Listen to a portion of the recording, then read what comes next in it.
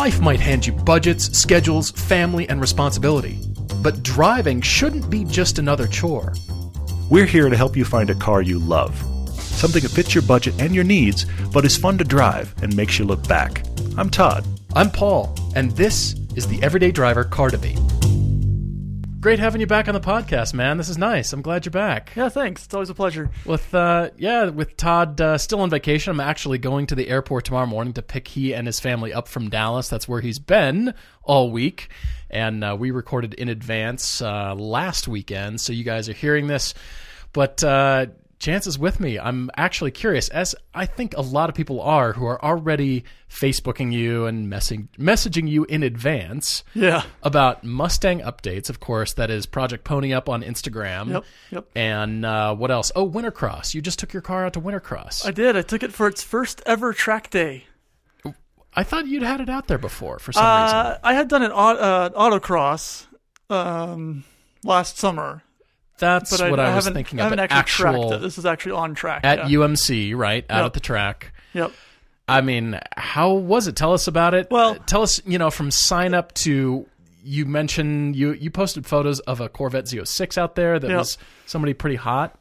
Yeah, I never got his name, but he was apparently some type of national champion driver in that car. So he had these massive slicks on it. I don't know what else was done to it. He was one of the fastest guys out there. Was he? Was he a shoe? Was he a driver? Yeah, he was a driver. Nice. He was beating the two 991.2 Turbo S's that were out there. Really? Yeah. He was fast.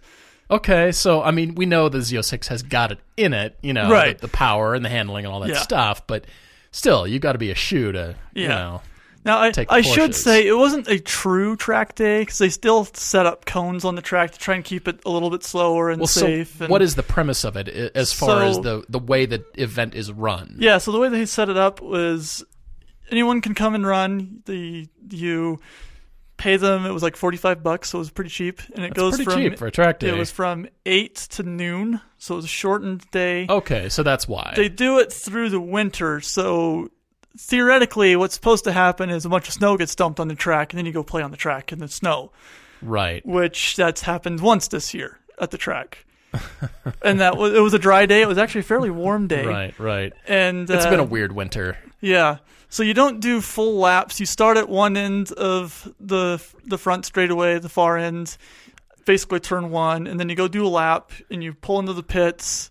You get a time at the end. They don't record your time, so you kind of got to remember it yourself. Yeah, right. So they don't give awards or anything like that. But there's still some cares? competitive $45 nature. track day. Yeah, and then you get back in line and wait a half hour and go do it again. Basically. Okay. Well, that's fine. So it's not constantly going. No. So I did. I ended up leaving a little early because I had some car trouble. Because 50-year-old car on track. Imagine that. 50-year-old car. But it wasn't on track I was having trouble. It was in the paddock. What was the problem? So, ever since I've been driving it with this engine, I've got some electric fans that don't always like kicking on when they're supposed to. So when I idle for too long, it overheats. It starts getting hot. You need airflow. Yeah. You're like the mid-'80s Ferraris. Yeah, and it's not my radiator because on the freeway or at speed and canyons, I never have an issue, but at low speeds and stop-and-go traffic, just sitting there, it gets hot. Right, your supercar. And I think I just need to adjust my fan controller to come on at a lower temperature. Something. I think that's all I need to do. Or just never get caught in traffic, right? Or that's also never fun, anyways. Right. So that's one part of it. So what I was doing was I'd get in line and I'd shut the car off instead of idling it the whole time. Of course. But then it wouldn't always start back up. Right. I was going to say, it doesn't like that. I haven't been able to figure out why. Because it was inconsistent. Sometimes I'd pull up, I'd let it run for a bit, and then I'd get out of the car with it running because you're sitting there talking with everyone else. Right. And it would just stall on its own. And then not start back up. So I was having to jump the car while in line at the track. You're kidding me. Or I'd move over off to the side. Excuse me, could I wait 5 minutes, and it would start start? on its own after sitting 5 minutes. So I really don't know what's going on. But so you're still needing to sort these problems out, is what you're saying? Yeah. Because this was just, 5 days ago or something like that? You were Saturday, on track. yeah, last Saturday. Oh, my gosh. So I ended up, instead Nice. of being a problem for everybody else and frustrating myself, I just decided to leave early. And I got 4 or 5 laps in. But in those 4 or 5 laps, I dropped my lap time down by 8 seconds. Good for you. So I did pretty good. How was the whole feeling of the setup? Because you've put so many parts on now, being a Resta mod that it is. Yeah. Are you feeling the parts and thinking, oh, I felt the difference. I know what the part is that's making me feel blank. Well, are you to that point yet? Not having tracked the car before, I can't say that I've noticed huge differences. Okay. Some of the changes we made were done long before I was driving the car, so I never drove the car stock. I have no idea what it drove like originally. I just don't. I don't know. That's great. But alignment definitely helped. That has made a big difference in the way it drives, even on the street. The old, some of you will understand this, some of you won't, but the old way that this car, the original alignment specs were not meant for bias ply tires, or not meant for modern tires. They were meant for bias ply tires. Right. And the car sat higher, so the suspension geometry was different. Yep. And that meant a factory alignment was positive 1 degree of camber, so backwards of what you'd normally think. You're kidding me. Yeah. So now I've got That's negative gotta look funny from 1.2 behind. degrees on it, and it just made a world of difference. I'm sure. The car's been lowered, so it's got some things done to it. It's still original style springs, so it's still coils and shocks, not struts or coilovers. Right. The rear is still leaf springs and a solid axle. Unbelievable. No limited slip. Unbelievable. No power anything except for under the hood is what I like saying. So there's no power brakes, no power steering, no power windows, none of that stuff. And but no, it was fun. The car felt mid-corner feels pretty balanced, but if you tap the brakes, it wants to go around. If you get on the gas, it wants to go around. So it's the car you've got to stay on top of. It really is. Nice. The current weak point is definitely the brakes. I've got the brakes on it are the rears are still stock drums, and You're kidding me. You still have drums on the back? On the back, yeah. Right now, I've got discs in my garage that I need to put on. And you were willing to track it. You are a brave man. And on the front, though, I've got discs on the front, but those came off of a 1977 Ford Granada. If you don't know what that is, look it up. Don't look it up. It is a land yacht from the 70s. Terrible looking. But the reason why I have those is because 15 years ago when we did that swap, that was a cheap, easy way to get rid of front drum brakes. The car had drums on it before. And now there's a ton of Ford products out there, aftermarket stuff, the discs, the upgrade kits. The week of the track day, I had ordered the last piece I need for my new front brakes. Okay. But they got here Thursday. I was hoping that I was able to do the brake swap on Friday in time to get to the track on Saturday with the new brakes. But I decided that's not something I really want to rush. Yeah, and that's like using a new technique on your final art project. Yeah. You don't want to do that. I also figured it would be a good benchmark to feel what the car was like with those brakes on track. Sure. I had done it in some canyons, and I've actually cooked them in canyons. The main problem with these brakes is they're only I think they're 10.6 inch diameter single piston calipers. Really? And there's only 2 options for brake pads. And it's like your eco pads and your more durable pads. This is my surprised face over here. So and I had this on the track. And you took it on the track. Good for you. Well, that's pretty cool because I know a lot of people have been following you and the car. I think you're getting a lot more followers on your Instagram page too, right? Yeah, it's kind of cool. I've got almost, I think I've got 700 on that page just for the car. Just for the car itself. I mean, it's cool because, whenever I'm out with Chance, he pulls up in the Mustang, and Todd and I are driving, you name the new car, whatever it is, and everybody gravitates towards Chance's car. We're going, it's funny. Name a fun, cool, hot car. And we're going, look, press car over here. And everybody's like, standing around your Well, it car was going, I remember the day back when I had this car. And it was when we were shooting the Mazda RF and the Fiat 124 you guys had. Exactly. And I was in the Mustang following you when we went to dinner that night. Nobody had seen the RF. And we're in one. Yeah, everyone flocked to my car in the parking lot at the restaurant. It was really funny. Nobody cared. Anyway. I should also mention, so the heater in that car has never worked, to my knowledge. Well, at least not since I've owned it. Winter time. It was like, I don't know, probably 20 degrees when I left. So I wore thermals. I wore my ski pants over my jeans, a big heavy coat. And then I'm sitting there driving to the track, and I'm thinking, I'll just flip the switch and prove to myself once again that the heater doesn't work. This time I flipped the switch, let it sit there for a second, and it came on. You're kidding me. It just came. I got this big puff of dust and crap coming out of the I was going to say. But I was warm the rest of the trip, so that was bugs nice. And that was a fun surprise. Oh my gosh.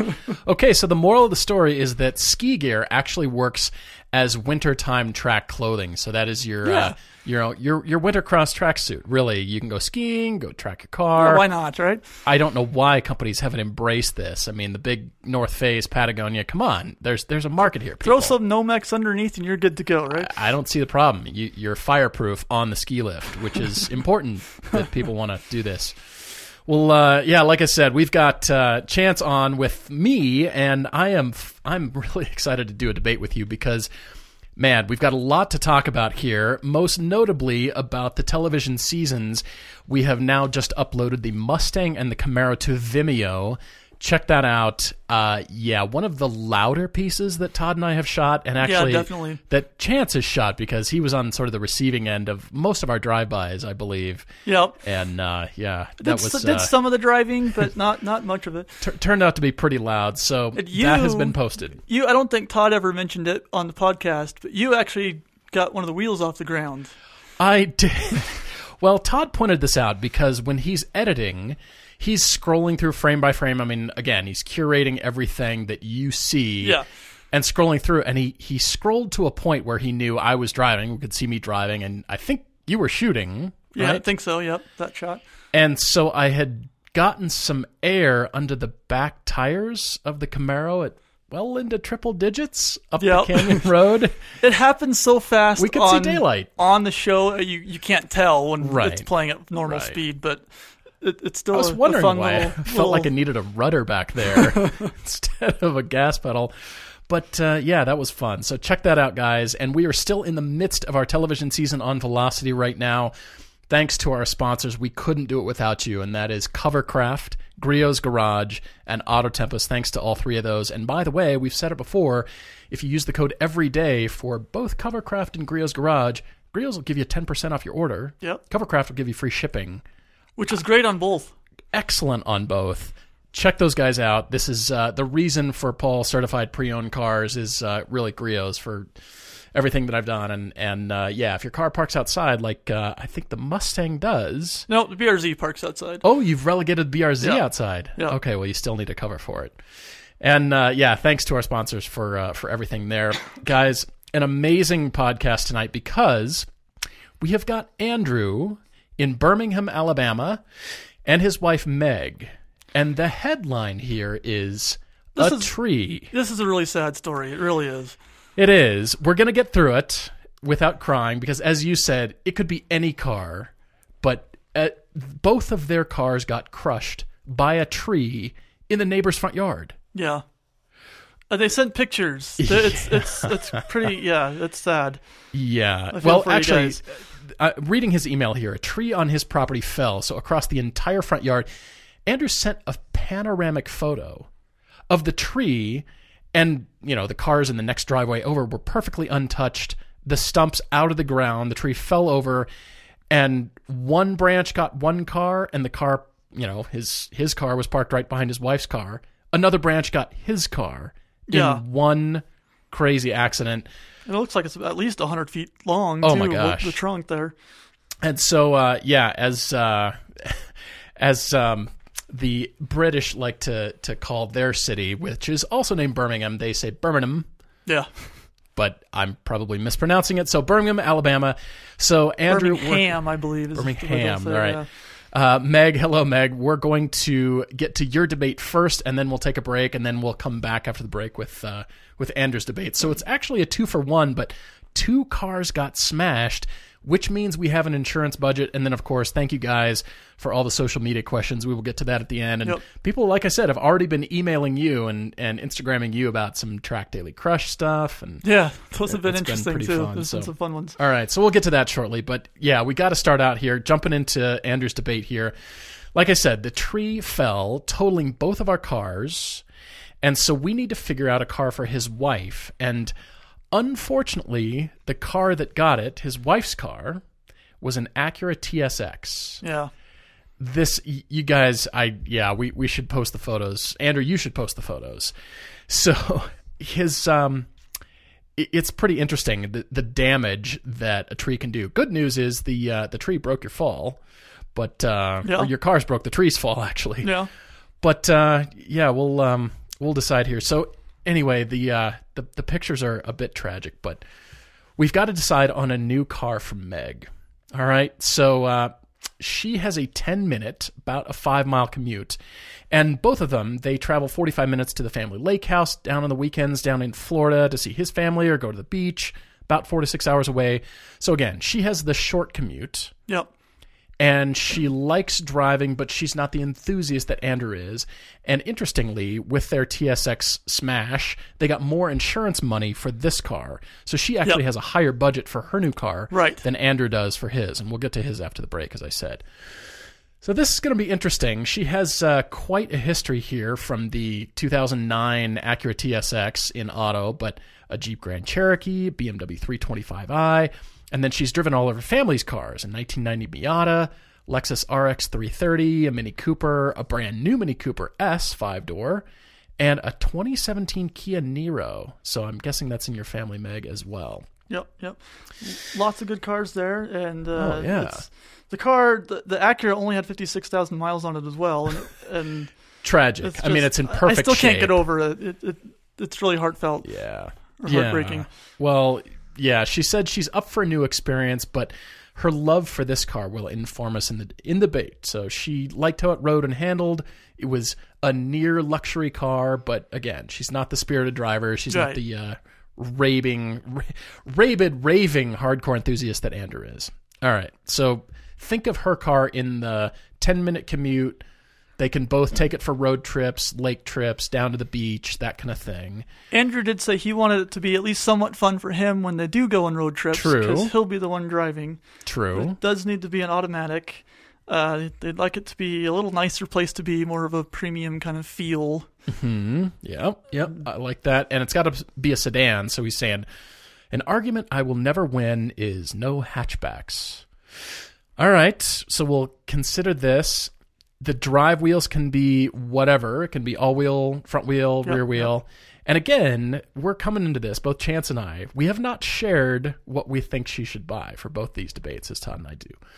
So I'm really, really curious as to what you're going to decide here. But they have listed a lot of cars being considered for their insurance payout money of about $20,000 to $22,000. Yep. That's what we're working with here. And he says, Paul, if you exceed this by more than $2,000, you might as well have suggested a McLaren or a Lamborghini or whatever. Yeah, so, it's just not going to happen. Hard stop. It's a hard Paul limiter. That's about as hard as it gets. All right, that's still a healthy budget. We can really work with that. Yes. So Meg says, we don't really need the premium badge, but I'm not driving something, crappy, terrible. So, all right, which might make certain cars a harder sell than others, but she's looking in this kind of feel, this kind of range. Yep. So before we jump in here, I want to hear your suggestions, but I will say, as Todd and I have said before, what's wrong with a replacement car? What is wrong with another 2010 TSX or something like that? If you already know and love the car and it's taken from you and you're not done loving it and driving it, there's no reason not to go get another one. So I will put that out there as a baseline viable choice, even though Meg says she's up for something new, which I do like. The grieving period is over. So I'm curious, what was your line of thinking? Where did you go after, read this list off of the different things you're thinking. And guys, kudos to all the creative choices you're already considering. But I've got a few things for you. Yeah, I've actually got two that I'd like to throw out there. And, well, let's go through their list real quick first. They said Mazda 6 or Mazda 3. Those are their front runners. Mm-hmm. The Mini Cooper S 5-door, Acura TLX, Buick Regal. I don't know about that one. Buick Regal. Lexus IS 250. That'd be a great choice. Yeah. The Camry he jokes about. He says, haha, no way. And then just looking for any other ideas. I kind of went, so two of the ideas, the Mazda 6, they had recently driven, I think it was a family member, had gotten a 2017, stepmother just got a 2017 Grand Touring, and his wife they both really liked it, but it was out of their budget. That said, I have found several of them that are a couple years old, same body style, Grand Touring trim for under 22, easy. I mean, people know you as the Mustang guy, but I don't know if they know that you used to have a Mazda 3. So you are we've had 3 too. Mazdas actually, yeah. Have you really? Yeah, we had a Mazda 6, a 2006 Mazda 6 that you guys never saw actually. That was long before I joined the show. Yeah, we had a 2006 Mazda 6 hatchback. So it was the big, not a wagon, but the rear end looked like a sedan. It was one of those. 5-door or whatever. We had a 2014 Mazda 3. Right, I remember that. Almost identical to the one Edgar has now, actually. Only it was an auto. That's so funny. Rubbed off. And now we have a Mazda CX-3. Which is so funny. Yeah, we were talking about that before we started the podcast. I showed you the Expedition in the garage, which is freaking enormous. Yes. It makes the Jeep look tiny next to it. Yeah. It really does. You should post a picture of that someday. I should. It's got an inch of space before the garage door closes. Right. Oh my gosh.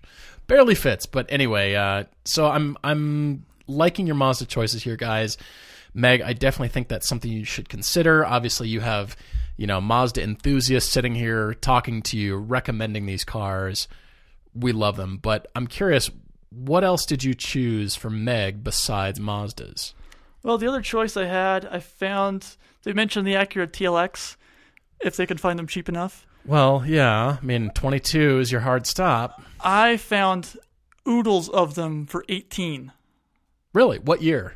I'm looking at a 2015 TLX V6 for $18,500. Right now, it's in Birmingham.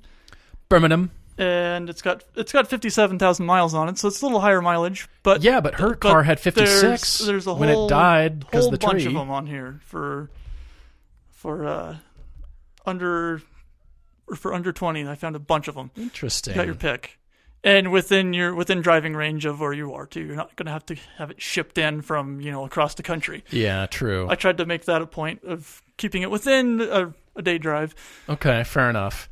And it sounds like their family has enough cars between them that they're probably limping along, but they're wanting to hear our recommendations before they go pull the trigger on something. So I like the TLX better than the Mazda, even though I can see that. I think the Mazda would be great, but you already had the Acura. You were familiar with them. You loved it. It was the car that you loved, and it got away too soon. And theoretically, you want the next car after this one to be even better in whatever category. Right. Luxury, it's 6 power, years handling. newer. It'll have more power. It'll have modern features. They both will. But the real reason why I liked it better was because it saves $4,000 that you can put towards your other car. Oh, I see what you're doing. So we'll get to that in a little bit. Aren't you a little too clever? That's funny. So you're saying Andrew's car could be a bit more expensive? A little bit, yeah. Interesting. All right. I like that. And without upsetting the wife and making her feel like you're not as good. Walking the tightrope, aren't you? I am. I'm pulling a U. Yeah, I don't know who I am tonight, but interesting. All right. Okay, so getting to my choices over here, Meg, I agree with Chance. Yes to the Mazdas. Yes to your Mini Cooper idea. And I wanted to recommend the Volkswagen GTI, but you said no hatchbacks. So, okay, but I want something turbocharged that you can get excited about. You walk out in the morning and you've got your commute and you see what? And that car, well, it used to be Jettas. You know, all the cute single girls drove Jettas. Yeah. Remember that era? Yeah. The It was such a girl car, yep. totally 10 years But ago. Heck, even the married girls, you know, they drove Jettas. It was like We had one. You did? Yeah, we had one. Okay, I rest my case. But then sort of, you know, graduating on from that, it's a German car.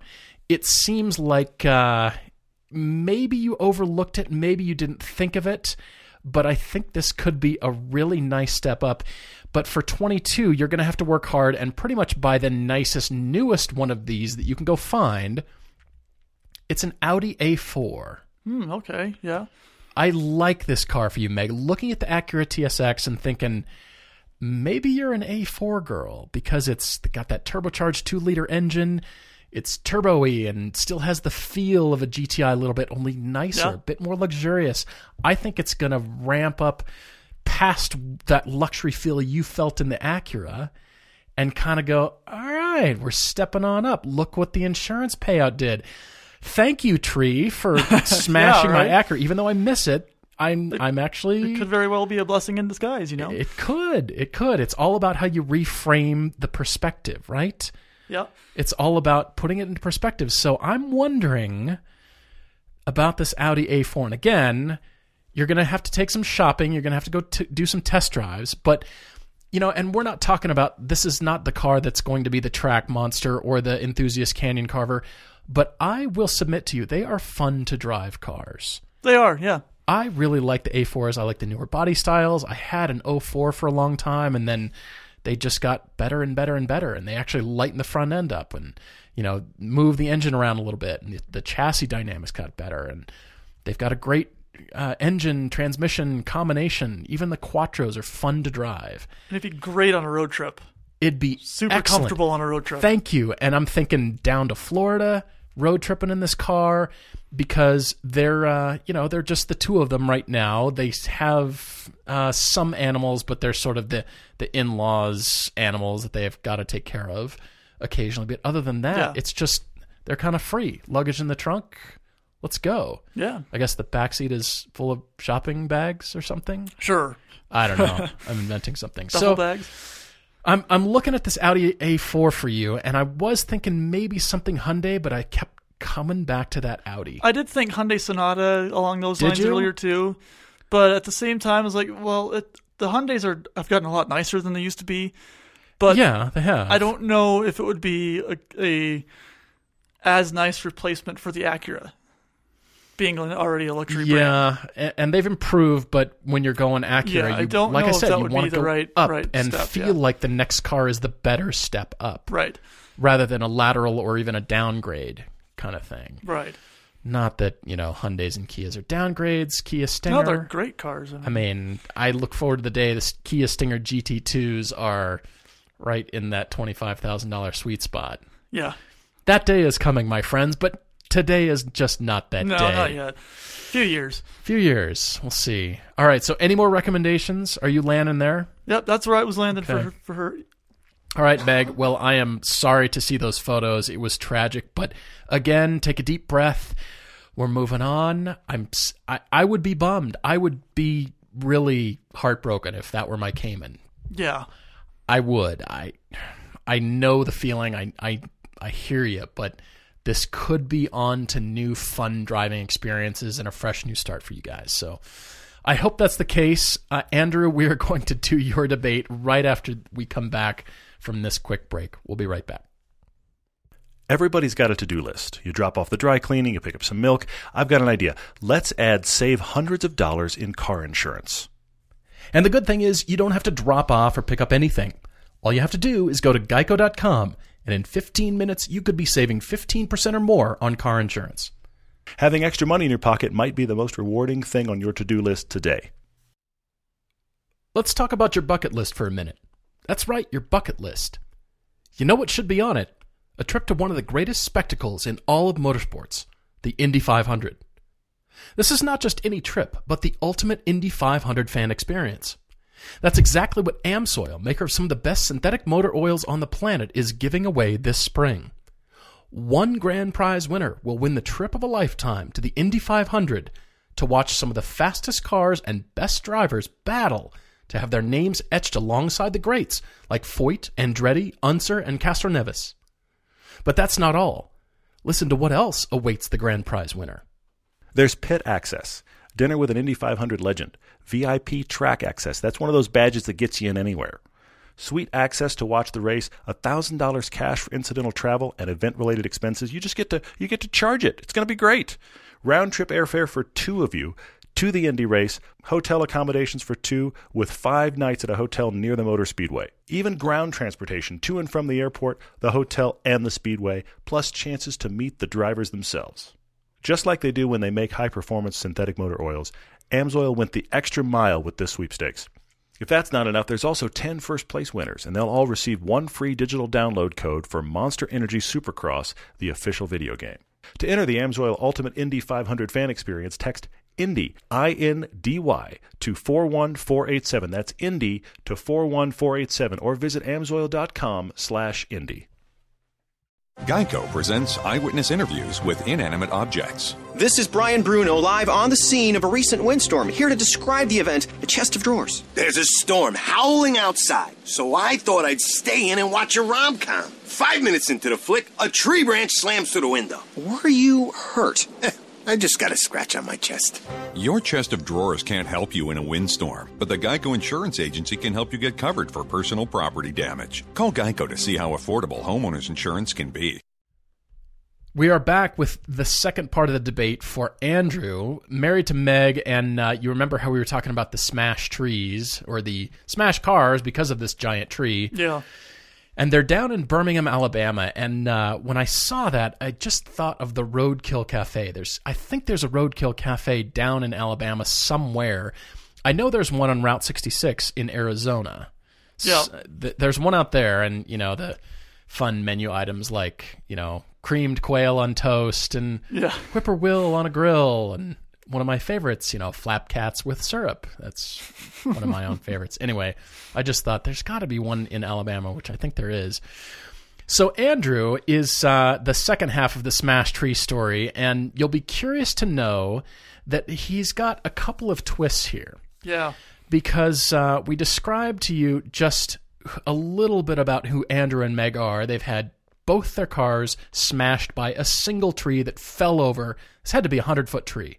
The panoramic photo was obviously panoramic, but the tree took up the entire photo. Entire yard, the driveway. Right to left. Looked like maybe the neighbor's yard. Unbelievable. And I guess that happens. It was a rainstorm or the ground got soft or something. And smashed both their cars. So winter is chilly, 50s down to the 20s, but usually not very snowy, as Andrew says here. Right. He and Meg have been married 5.5 years, no kids, but 3 cats, and frequently take care of their in-laws' 65-pound dog, a golden doodle. And what's so curious is Andrew started a new job at the Mercedes-Benz manufacturing facility in Alabama. Yep. He is he's in the legal department at the plant where they make the SUV and C-Class for Mercedes-Benz. He has got an 82-mile round-trip commute. Ouch. Wow. But he's at the brand-new Mercedes-Benz plant, so I don't blame you, Andrew. No, not at all. Well done. So in contrast to his wife, Meg, who has the 10-minute commute, Andrew's got the 82-mile daily round-trip commute over here. And what's so interesting is he wants a manual transmission. Yep. And yet he works for Mercedes-Benz. Yep. A company that does not offer any manual transmissions, at least in the U.S., but worldwide, very few. Now, they make enthusiast cars. We love the AMG series cars, the Mercedes, anything AMG. Oh, they're great cars, I love. But he's brought to us this whole GLA 45 idea, and I'm wondering, because I thought, Andrew, I'm just wondering about your corporate discount, your A-plan pricing, or what they give you. Yeah, I was thinking that too. On a brand new Mercedes-Benz. But here you are wanting a manual transmission, and everything your company makes is out the window. And on top of that, the budget. It's way out of the budget. It's way out of the budget, although I am curious to hear what you thought, because you're shuffling money from Meg's insurance over to Andrew's insurance payout, which is far less because he had a Ford Focus. And it was in blue, so his payout, this was a 2009 Ford Focus SES Coupe with manual. So the payout is, like I said, much less, about $14,000. Right. And we're got a hard stop there, unless you take money away from Meg and add it to Andrew's car. Yeah. This is interesting. I'm conniving. Yes, you are. So I like doing this kind of thing. I like thinking like this. But I'm wondering, you know how back in the 70s, if you worked for Ford and you brought your Chevy to work, your car would be trashed and smashed at the end of the day. Air let out of your tires. And worse. Yeah. I mean, that was the nicest thing they'd do to you. So I'm wondering, I don't think so, but when you have your next car, obviously you had your Ford there at the Mercedes plants, and probably they didn't care, but if you rolled up in a new BMW, would they start to care? Would people notice? Oh, because I'm sure you've told people at work about this story. Yeah. Hey, the tree smashed my car, blah, blah, blah. Me and Meg have to get 2 new cars. I'm sure you've told people. Yeah. And when you roll up in something new and hot, what are they going to say? And that goes for any car, because you can come back to this car saying, all right, well, this is the car I had in college, or through graduate school, law school, whatever that is. And then, here it is. We're married. It's just the commute car. But now you're looking at bumping up his budget. Yeah. And he's going to roll up in something what? Well, I hope it's protected in the parking lot is my point. Yeah, true. I went one of 2 ways. So I came up with a couple of ideas that stick within your budget in case you don't want to go the other route. And then you pulled a me, is what you did. And then I pulled out 2 others that I think would be a fun sidestep. Yeah. I like that employee discount GLA AMG 45. But with a $14,000 budget, that's just not going to happen. No. But the cars I did come up with, you mentioned the GTI and not one for Meg. Mm-hmm. You can find those for 10 to 14 all day long. Yep. Manual transmission. There's tons of them. That would be a great commute car, punch through traffic. And he calls that out. He says, I do like the GTI. He's wondering about the whole reliability thing. Yeah, there is that concern. It's not the reliability, it's the maintenance to continue that reliability. Yeah, that too. It's your appetite for that. But for $14,000, you can easily find one and take the $4,000 from Meg's insurance payout and set that aside, maybe? That wasn't where I was going. Oh, all right, keep going. The other 2 options I had that are within your budget, Focus ST would be another great commute car. Yeah. He did mention liking hatchy and handily, and he wants a hatchback. He mentioned Fiesta ST on his list. Yes. I do feel like, though, that the Fiesta ST is going to be very no frills and not going to be very fun to commute in every day. Yeah. I could be wrong. Great on but track. That is my concern. He does mention road noise and things like that being a concern. Right. And they're just... They're not very nice inside. As great of cars they are, they're very plasticky. Yeah, they're very suitable for one purpose. Let's put it that way. Okay, all right. What door else? number 3 within your budget is the earlier Hyundai Genesis coupes.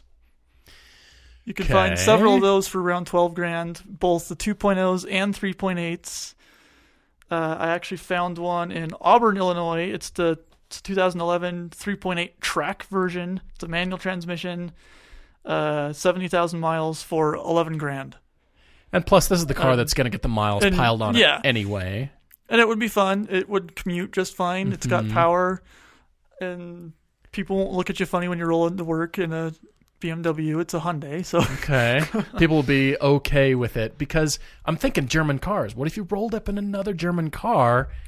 Is your manager going to go, what'd you get, Andrew? So now that you've told us the whole story and you ended up with a what? Yeah. So my other 2 are, I feel like they're kind of a throwdown. But I'm curious. I want to hear what you have to say first. Oh, okay, all right. So we're going to tease everybody and wait on that. Well, the list is long and very good. As Chance mentioned, the Mazda 3, the GTI, new Honda Civic Si, the Honda Civic Hatch Sport. The 500 Abarth is on the list. Yep. The 86 platform is on the list. And he says, I've got you as my ringer for Todd, who was not here. He says, Todd, you own one. That's why it's on this list. Well, Todd's not here, so... But you are. So I'm curious, because Tell us about your little side trip to Phoenix as a road trip in this car. Yeah, so I have about this. I have a BRZ, and as much as I love the car for long trips, now granted I'm 6'3", and I'm all leg. Yeah. And so for me, it's mostly an individual thing. You're on the other, I'm in between. Yeah. But driving down from Utah to Arizona was not fun. Being in the car for 12 hours was just not a fun experience. I got there and was sore for a couple days. I mean, you were posting about, ouch, yeah, don't do this. On the drive back, I actually sat on a pillow. Did you really? And that was also uncomfortable just because it made me sit like a foot higher up in the car. But my daily commute, though, I drive about 40 miles round trip, so it's not a long commute, but it's not a short one either. 40 miles round trip, so you're 20 each way. Thereabouts, okay. Yeah. And it's doable. It's fine. Yeah. But I do feel like unless you've got some back roads you can go and enjoy the car on every now and again, I think it's going to be a car you're just not going to like because it's not the funnest commute car. Every weekend. It's a great option, but I don't know if that's the right choice. And I led you into that because I knew you didn't have a lot of fun on that road trip. Yeah. And I think Todd will back our play here.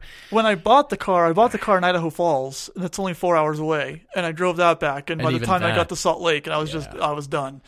So that's what all of us have discovered with the 86 platform. And there's people who do. I'm not taking that away. If you have an 86 platform and you're driving it and you're commuting it, wonderful, but you have to agree, you've got to go let that thing on a canyon road somewhere or on a track. Yeah, and look, I think those seats are great.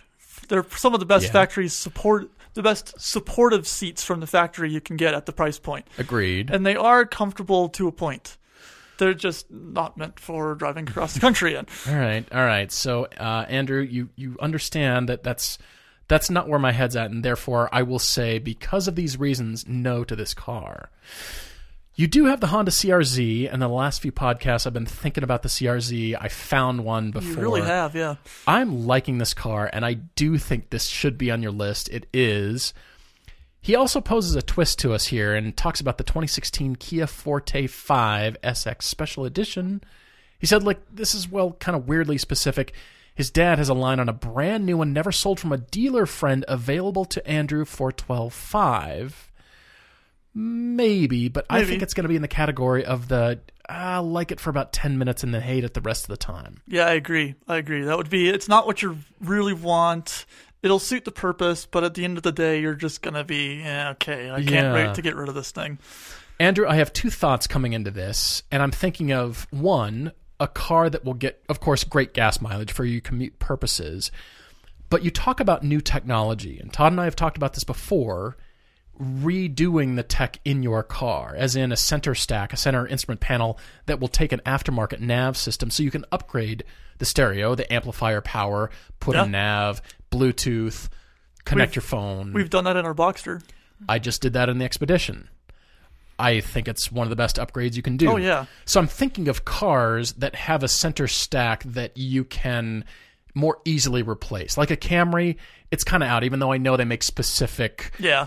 Molded in, and I think most have specific shape. Things you can put in there. Not everything. Interestingly, there's nothing for Caymans out there. It is a hard car to put an aftermarket system in. You can do it, but there's not a lot of aftermarket stuff for it. It should be like our Boxster. I mean, it's the same stack. Well, the newer one is very difficult. Anyway, I digress.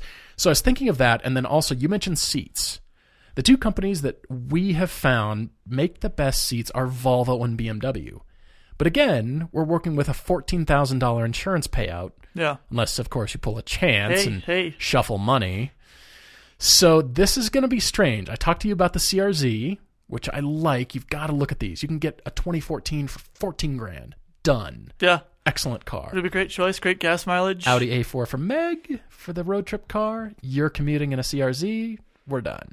I kind of think. But here's my wild card for you. And even though I talked about the 86 platform as a big no, I'm going to talk about the NC third generation Mazda MX-5 Miata. Hardtop. Yep. Because get this, keep in mind, for all their sporting nature, we love Miatas for how fun and the aspiration of how fun and handily this car is. they're actually miniature GT cars by virtue of how softly sprung they are. Oh, they really are. And that's who most the buyers are. Yes. And that's why I'm thinking in a manual transmission of all 4 generations, it feels like the largest car. It's certainly the heaviest. It is, yeah. And what about a hardtop NC Miata 3rd generation that you've got, like I said, the hardtop for sound insulation qualities. It is a convertible, so it's still, you and Meg can put the top down and go cruising around. But it's going to be softly sprung enough that it'll be fine as a commute car, and you can just pile on the miles. I'm just wondering about this car. I did almost chase that rabbit hole earlier, actually. I'm pushing on it. I thought kind of the same lines. I'm pushing on it right now because of that spring rate setup on those cars, and because it does feel like a real car. It's not an NA Miata where I would say no, personally. Yeah. And is Miata the answer? Not always, but I think it could be in this situation. And I am throwing down and saying NC Miata manual transmission with a hardtop. Could you find one for $14,000? That's my question. I bet you can. You probably can. Haven't looked yet, Andrew, but that is my throwdown for you. I'm curious to know, and so is everybody, what are you doing with the extra $4,000 now? Yeah, so with the extra $4,000, that bumps you up to about 18. Yeah. So for 18 grand, you can get, you can get Porsche Caymans. You can get Yes, you can get can. base Porsche Caymans. Uh-huh. I'm just saying, but Lovely road trip car, but it's the same category of the 86. It demands a fun, twisty road so on Saturday mornings. That one's actually, usually that's a sniper shop, but that one's actually going to be more of a wild card of the two. Oh, okay. All right. Fair enough. Now, you working for Mercedes, the It drawback... still blows me away. I need a manual transmission fun car, and the company I work for doesn't make one. Yeah, that is the drawback with the other car I found. They don't make them in a manual transmission. They just don't. But Okay. I am looking at, in Buford, Georgia, so not all that far away, Really? a 2006 Mercedes SLK 55 AMG with Oh, my gosh. 85,000 miles on it for 16 grand. You're kidding me. Problem is, it's an the- automatic. It's you're the saying. only AMG I found for that kind of price, but there's a ton of other SLKs in the same range. It would be a GT car if you got the 350 even. Oh, yeah. Or the two. But whatever that the other blows trim your level price is. range, doesn't it? No, those are Those are still in the lesser range? cars. Yeah. Oh, So you'll the find those 350Rs. for yeah, less money. Yeah, you're right. They're lower. Or you can find them with lower miles for similar money. And that could be a weekend getaway car like the Miata can. It's also a hardtop convertible. So what you're doing is having Andrew suck up to his manager by buying a Mercedes. You're actually saying, that's one way to look at it. hey, look what I did. I used the insurance payout, and I'm in the club. I'm driving our product, right? Yeah, you could do that. Yeah, that was kind of my line of thinking. Like I said, that's more of a you could do this. This is what you could do. Andrew, a promotion is clearly in the works for you, my friend. Which means now that you've bought the Mercedes, you'll get a promotion, which means you'll be making more money, and you can afford to trade that car in and get the AMG GLA 45. Maybe, yeah. I'm jumping way too far ahead. We have many questions to do. Andrew and Meg, thank you for writing in. Andrew, really appreciate it. We're really sorry to see this enormous tree smash your cars, but think of it as an opportunity for fresh, new fun coming your way. I hope these choices really help you guys out. Man, do we have a lot of questions here. I'm curious as, which track daily crush did you choose? Because people, like I said, are already calling you out. You got to start somewhere. Yeah, there were two I wanted to address. One of them was sent to me to my photography page, like I think a week ago almost. Anticipating you being on the podcast already. So Hal B asks, would you track daily crush the original Eleanor Mustang from the 1973 version, not the newer one that most people know, the original Bullet Mustang that was recently found that we talked about last time I was on the show, or the 1966 Shelby GT350H Rent-A-Racer. How hard is this for you right now? It's not as hard as you'd think, actually. Okay, all right. Because I'm thinking you're in agony over here, but... So I would daily the GT350H because those were only available in automatics. Okay, all right. I would track the Bullet Mustang because look what it did on screen. I mean, why not? It's already been beefed up a little bit. All right. And, well, the original Eleanor was crushed already, so I don't have to feel bad about that. And I didn't like that one anyways. It was ugly. That's my least favorite generation of Mustang. Interesting. But the other one is kind of along the same veins. It was from Nikolai asks, would I track Daily Crush a 69 Boss 302, a new GT350R, or my Mustang? Oh. So he threw the curveball in there. Yow. Okay. So this is the one that's really hard.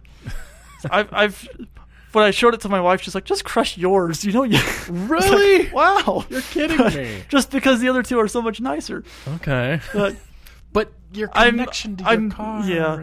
I'm building mine for the track, so that would be the one I'd track. Involved. And I think I would daily the GT350R just because it would be a nicer place to be than the Boss 302. Really? Yeah, but true. That's just thanks for that. Horrifying thought. All right, so there's a question from Nick A on Facebook here. And Nick, I admit to skimming your question, and I read it wrong, and then I had to reread it a couple of times to really figure out what I was reading. He says, I'm currently eating a crusty fresh baguette in Luxembourg. I wondered if you'd go with this one. What car have you owned that I could eat this in without a blood vessel exploding in your brain? When I first skimmed past that, I thought he said, I'm currently eating a crusty fresh baguette in a Lamborghini. And I went, what? You're doing what? Oh, wait, Luxembourg. Okay. So crumbs are going everywhere is what you're saying. Yeah. I have to say that the bread in Europe is just better. It's like the water and the flour make better croissant. You cannot get a good croissant in the U.S. Anyway, I'll have to take your word for it. Yeah, the bread there is great. You're rubbing it in my face. All right, that's fine. So, what car have I owned? Honestly, I've tried to take care of all my cars, but I guess the first one, which was a 77 Jeep Cherokee, that I kind of shared with my sister in high school. Right. So she beat on it for a while, and then I beat on it for a while, and that was the one that got the rust sealed in because my dad drove it around in a Minnesota winter and then promptly did the underbody sealing thing as you would do back in the day. Yep. And he sealed in the salt, and then it just rusted from the inside out. So it was that car that we kind of beat on, drove everywhere. Had that quadra-track. You can see the gas needle move while you're on the freeway. Sounds like my Mustang. Otherwise, I've kept my 2 Hondas clean. I've kept the Audi, the Porsches, 3 Porsches. Yeah. I mean, even the Jeep, I kind of eyeball you crustily if you're drinking more than water in my car. I've been on the receiving end of that a few times. And people know when to jump in my car, they say, is it okay if I eat this in here? And I'll kind of instantly judge right there. What is the food and who are you? And you see smoke coming out of the ears. All right, I guess you can. Great question, though. That's really funny. I'm eating a crusty baguette in a Lamborghini. No. Yeah. All right, what else? So Alex Maiden asked, if I had a spare $15,000 to buy a 60s or 70s muscle car project, what would I buy? Well, lots of things. This was another one. My wife was like, "Yeah, if you do that, well, you're not gonna have a wife anymore." Okay, what did you say then? What I think? Okay, if I was actually buying another project car, I think I'd want something like a 1970 Dodge Challenger. Okay, I've always liked those, but what I'd actually do is I'd put that $15,000 into my own Mustang and finish it, or get it closer to where I want it to be. Okay, all right. KSTCCF on Instagram said, Paul, any future manual sports car? I am still thinking about that M2, honestly. It's kind of a splinter in my brain. I love my Cayman, and I'm hoping maybe one day I can have both living in the garage simultaneously. Making friends. Prices are starting to drop on them. Have you noticed? Yeah, they're coming down. They've got to drop to where it's still MSRP, which was $53, something like that. Aren't they below that? I swore I'd seen some in the 40s. If they're below that, then that makes it start to be pretty compelling. But I'm still thinking, I loved that M2. I love the look of it. I love that it's a real car. I love that it's trunk, manual, the whole thing. Commute in it. It's like a perfect everyday car. You're right. I M2's always for everybody. I know you didn't necessarily agree with it, but when we shot that car, I felt like it was a grown-up BRZ or FRS. We talked about this, It's too. got similar dynamics. It's more powered and just a nicer place to be. Is that the car you graduate to from it if you can afford it? I would like to think so. I mean, why not? So, the M2 is still in my head, so maybe they can all live happily in the garage one day. But you'll know it when they do. Yeah. All right. What other questions you got? Dave Casement asked over on Instagram, you guys talk about modding out of class all the time. This is a good one. I'm but glad you what chose about this. optioning out of class? Let's say you've got a $35,000 budget. Do you go for the car that starts at 25 and put 10,000 options onto it, or get the base car that's maybe a nicer car to begin with? I think the EcoBoost Mustang you guys drove a while back is a perfect example of this. Okay. That car was $40,000 if you remember. It was. Price. It was because of the wheels. It had it had all these options on it. It was also pre-production. And caveat. But the GT Performance Pack you can get for $5,000 less. Okay. In cases like that, it's kind of a toss-up. What's more important to you? Is it having the power, having the better performance standpoint, or is it having the nicer things, having the leather interior or the nicer infotainment center and more of the day-to-day stuff? Yeah, I could see that. All right, looking for other questions here. Christoph M is on Instagram asking why people are hating on the Stinger so much. I don't know that people are, to be honest. We have our press car booked for Season 3 on Velocity. That is coming, and it will be paired up against another car, which we already have booked too. So that will be episode, whatever the episode is for Season 3. So that is getting filmed. I'm looking forward to the Stinger. It's a fully loaded GT2 press car, all-wheel drive. Nice. I don't know.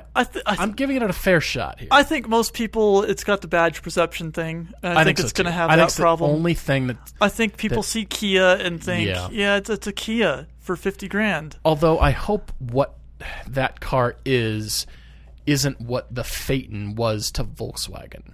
Yeah. When people thought, why would I buy a $90,000 Volkswagen? Why would I do that? Yeah. $90,000 will get me the name a badge over here for $90,000. Yeah. Or a used BMW, whatever, M5, M6, something like that. So, yeah, I hope it doesn't become that. But I do think, personally, I love the way they look. I think they look fantastic. And I'm looking forward to experiencing one. But I think the looks seem to be kind of polarizing. Some people think it's just an ugly car. What? I've heard several people say they just don't like the looks. You're kidding me. But, well, to each their own, eh? I suppose so. Well, there's a question from Murrison on Instagram as well, asking about what feasible modern remake would we like to see. It gives a Panamera-based 928. Yes, absolutely. I would like the next cool. 928. I would like them to resurrect that. Would be nice. Honestly, I mean... Make it a GT car, proper GT car. It could have the twin-turbo V6 in it, lighten the front end up. I would love to see that. Yeah. It also says, Ferrari Dino with the Alpha V6. I don't know that the Dino needs to be resurrected. I never thought that car was as cool as the collectors say it is. Yeah. It's okay, but maybe. But any other sort of this car needs to come back? I've thought for years that, it wasn't really that great of a car when it was out, but it's got such a huge pop culture following because of Back to the Future. Yeah. But I think a modern day DeLorean would be a fun one. If you make it build it a proper car, build it right. So you're saying like the Singer 911 and do that to a DeLorean? At that level? No, I don't even think I'd do that. But I think like an all new model, it'd be a DeLorean. It would be like if the car had continued on for the last 30 years, what would it look like? Oh, yeah. I think that... Would it still be made out of stainless steel? Yeah, stainless aluminum. Right. That or I'd like to see De Tomaso come back. The Pantera that's one of my all-time favorite cars. Yeah. No, that's a great point. I'm trying to think of others, but in the meantime, we've got another Track Daily Crush from JDR on Facebook here. Saw it at a car show last weekend, and I picked this one because of you and your work with Kirkham. Yeah.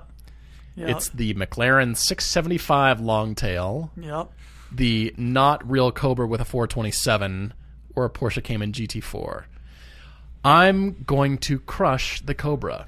So am I. Are you really? Because it's not real. It looks like, yeah, and because... Would you do it if it were a Kirkham, though? Would that change things? It might. How about the copper Kirkham?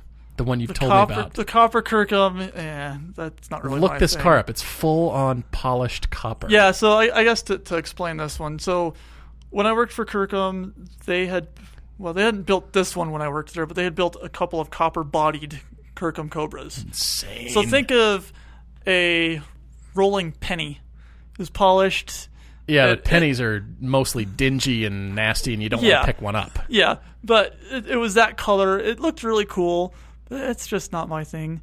We also made some bronze-bodied cars. Those ones I thought looked great, but the real kicker to those is that's such a heavy alloy compared to aluminum. You've negated everything the that bronze Carroll Shelby added tried to do. 500 pounds to the really? car. So yeah, let's do that. Not tell Carroll. So yeah, I would crush the Cobra, mostly because I think looking at the picture, it's a fiberglass body car, and those just. Not to take anything away from those, because those can be great cars too, but Cayman GT4 on track, yes please. Yeah, I'd daily the McLaren. And daily the McLaren, yeah. Heck yeah. I kind of wondered if we'd agree on that one. Even but if the Cobra were real, if it were a real Cobra, I'd track the Cobra. You would and crush the GT4. Oh my gosh, I'd crush the McLaren. I'd still crush the real Cobra. They're like $1 million cars now. Oh yeah, I And was actually watching. Take the GT4 on track. I was watching an auction, one of the RM Sotheby's auctions the other day.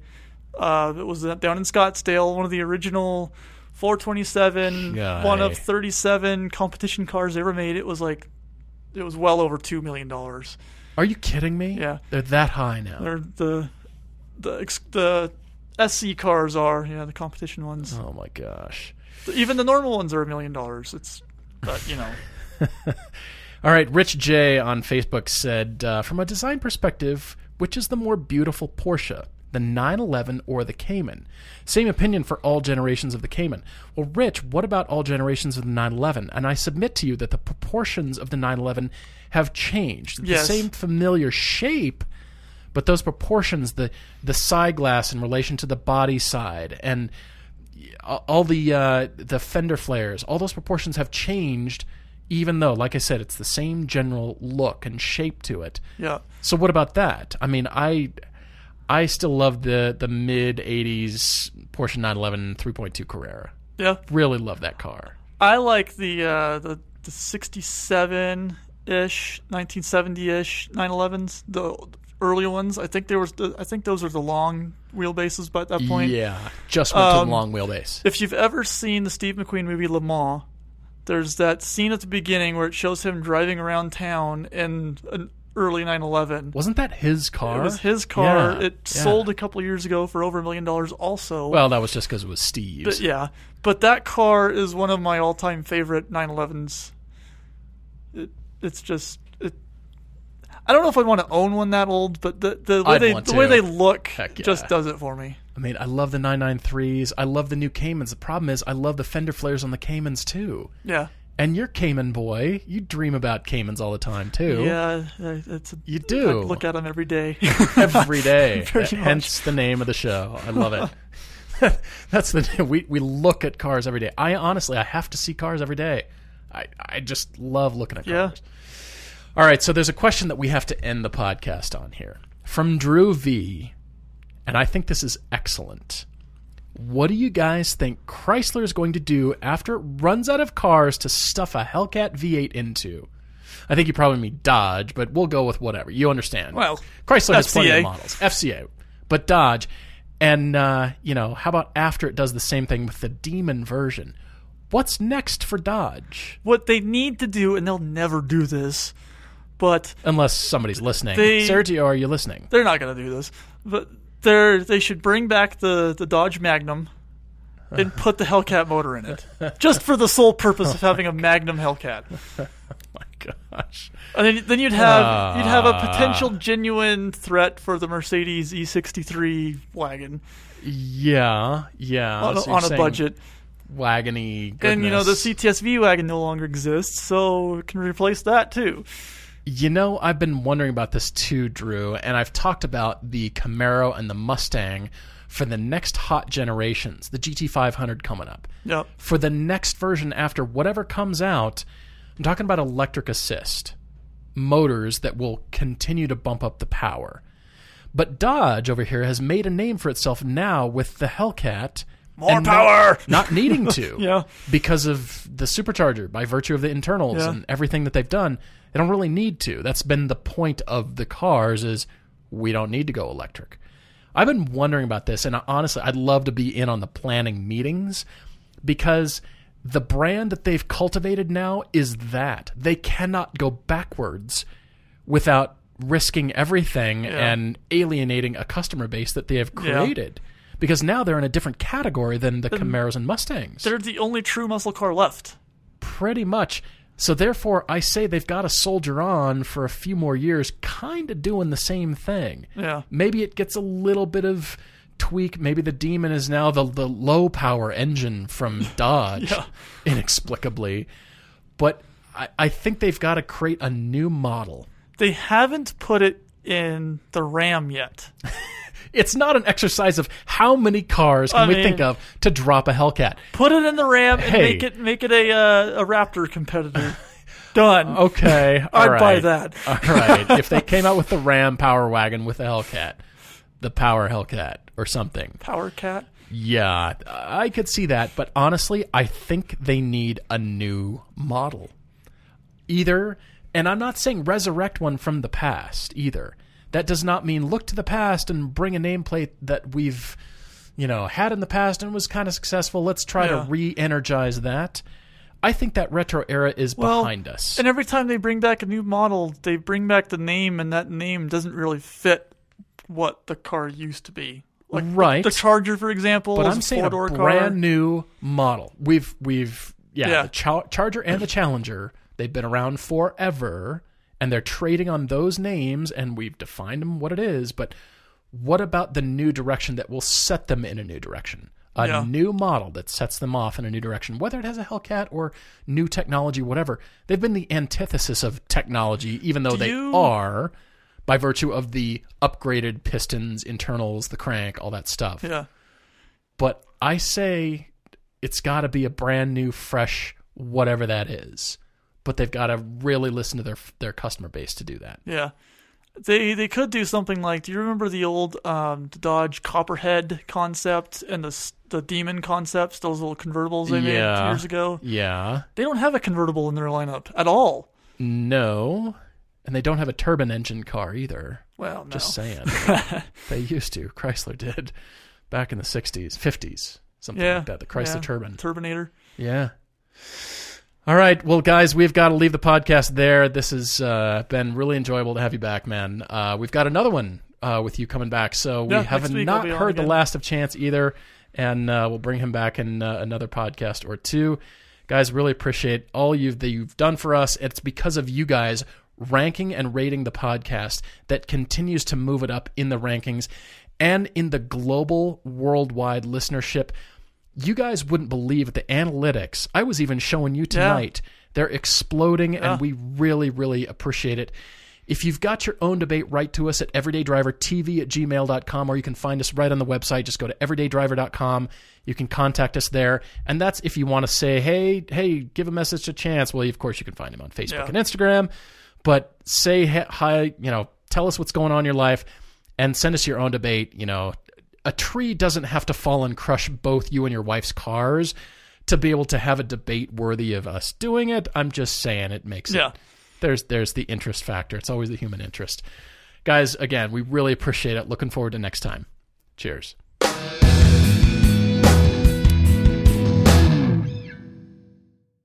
Geico presents eyewitness interviews with inanimate objects. This is Brian Bruno live on the scene of a recent windstorm, here to describe the event, The Chest of Drawers. There's a storm howling outside, so I thought I'd stay in and watch a rom-com. 5 minutes into the flick, a tree branch slams through the window. Were you hurt?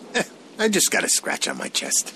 Your chest of drawers can't help you in a windstorm, but the Geico Insurance Agency can help you get covered for personal property damage. Call Geico to see how affordable homeowners insurance can be. ADT can design and install a smart home just for you, backed by 24/7 protection. A new smart home at your service, customized for your lifestyle. Set up custom automations unique to your home to automatically do the things like lock the doors or set the thermostat when you leave. Even close your garage door from virtually anywhere. ADT will set up your home with multiple smart home devices and security features like indoor and outdoor cameras, locks, lights, and garage door control, even video doorbells. Visit ADT.com/podcasts to learn more about how ADT can design and install a secure smart home just for you.